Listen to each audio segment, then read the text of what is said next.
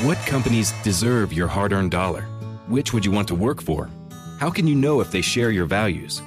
Just ask us. Just Capital is a nonprofit that tracks who really means business in supporting workers, customers, communities, the environment, and shareholders. We measure progress, track success, and help them be better.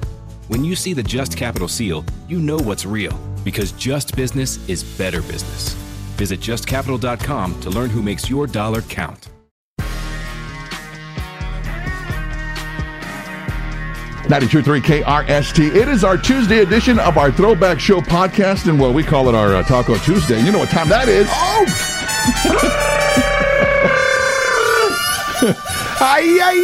I live for Tony to do that. That's awesome, brother.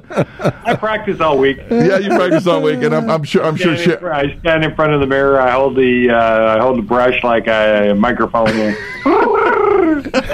And I'm sure Sherry's like, "Shut up!" It's 2:00 in the morning. It's 2:00 in the morning. Put some pants on. You're scaring the cows. Oh my gosh! So, are you ready for your Spanish word, Tony? Oh, sí, señor. Sí, señor. All right, here, your Spanish word for today is tripas. Tripas.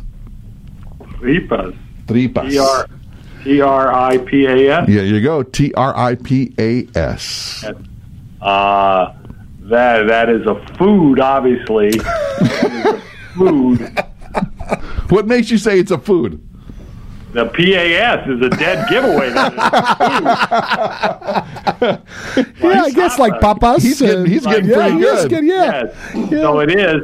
So it's a steak. It's like a tri-tip steak. Well, you were close. You're pretty close. You're close.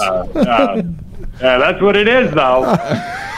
Are you ready for the real meaning? Oh, see. Tripas are like your guts, but it's also the intestines. Yeah, so like if you're going to make menudo, you use tripe. Tripe, exactly. Yeah, absolutely. Yeah. Oh, I should have gotten that one. Yeah.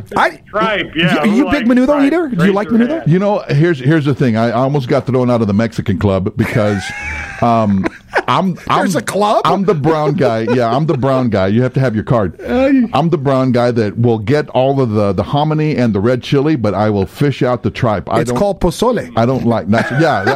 I'll do pozole. Yeah, I do pozole all day. I'm not a menudo fan. Here's the thing. It has to be cleaned right in order for you to really, for it to taste good. And a lot of people don't clean it right. You got to run water through it for like hours. Right. And don't you have to soak in lye? And lie. Oh my gosh! Oh no, that's who's dying in your neighborhood? What is going on? Isn't that lutefisk or something like that? Lutefisk. Lutefisk. Yeah, lutefisk. There you go.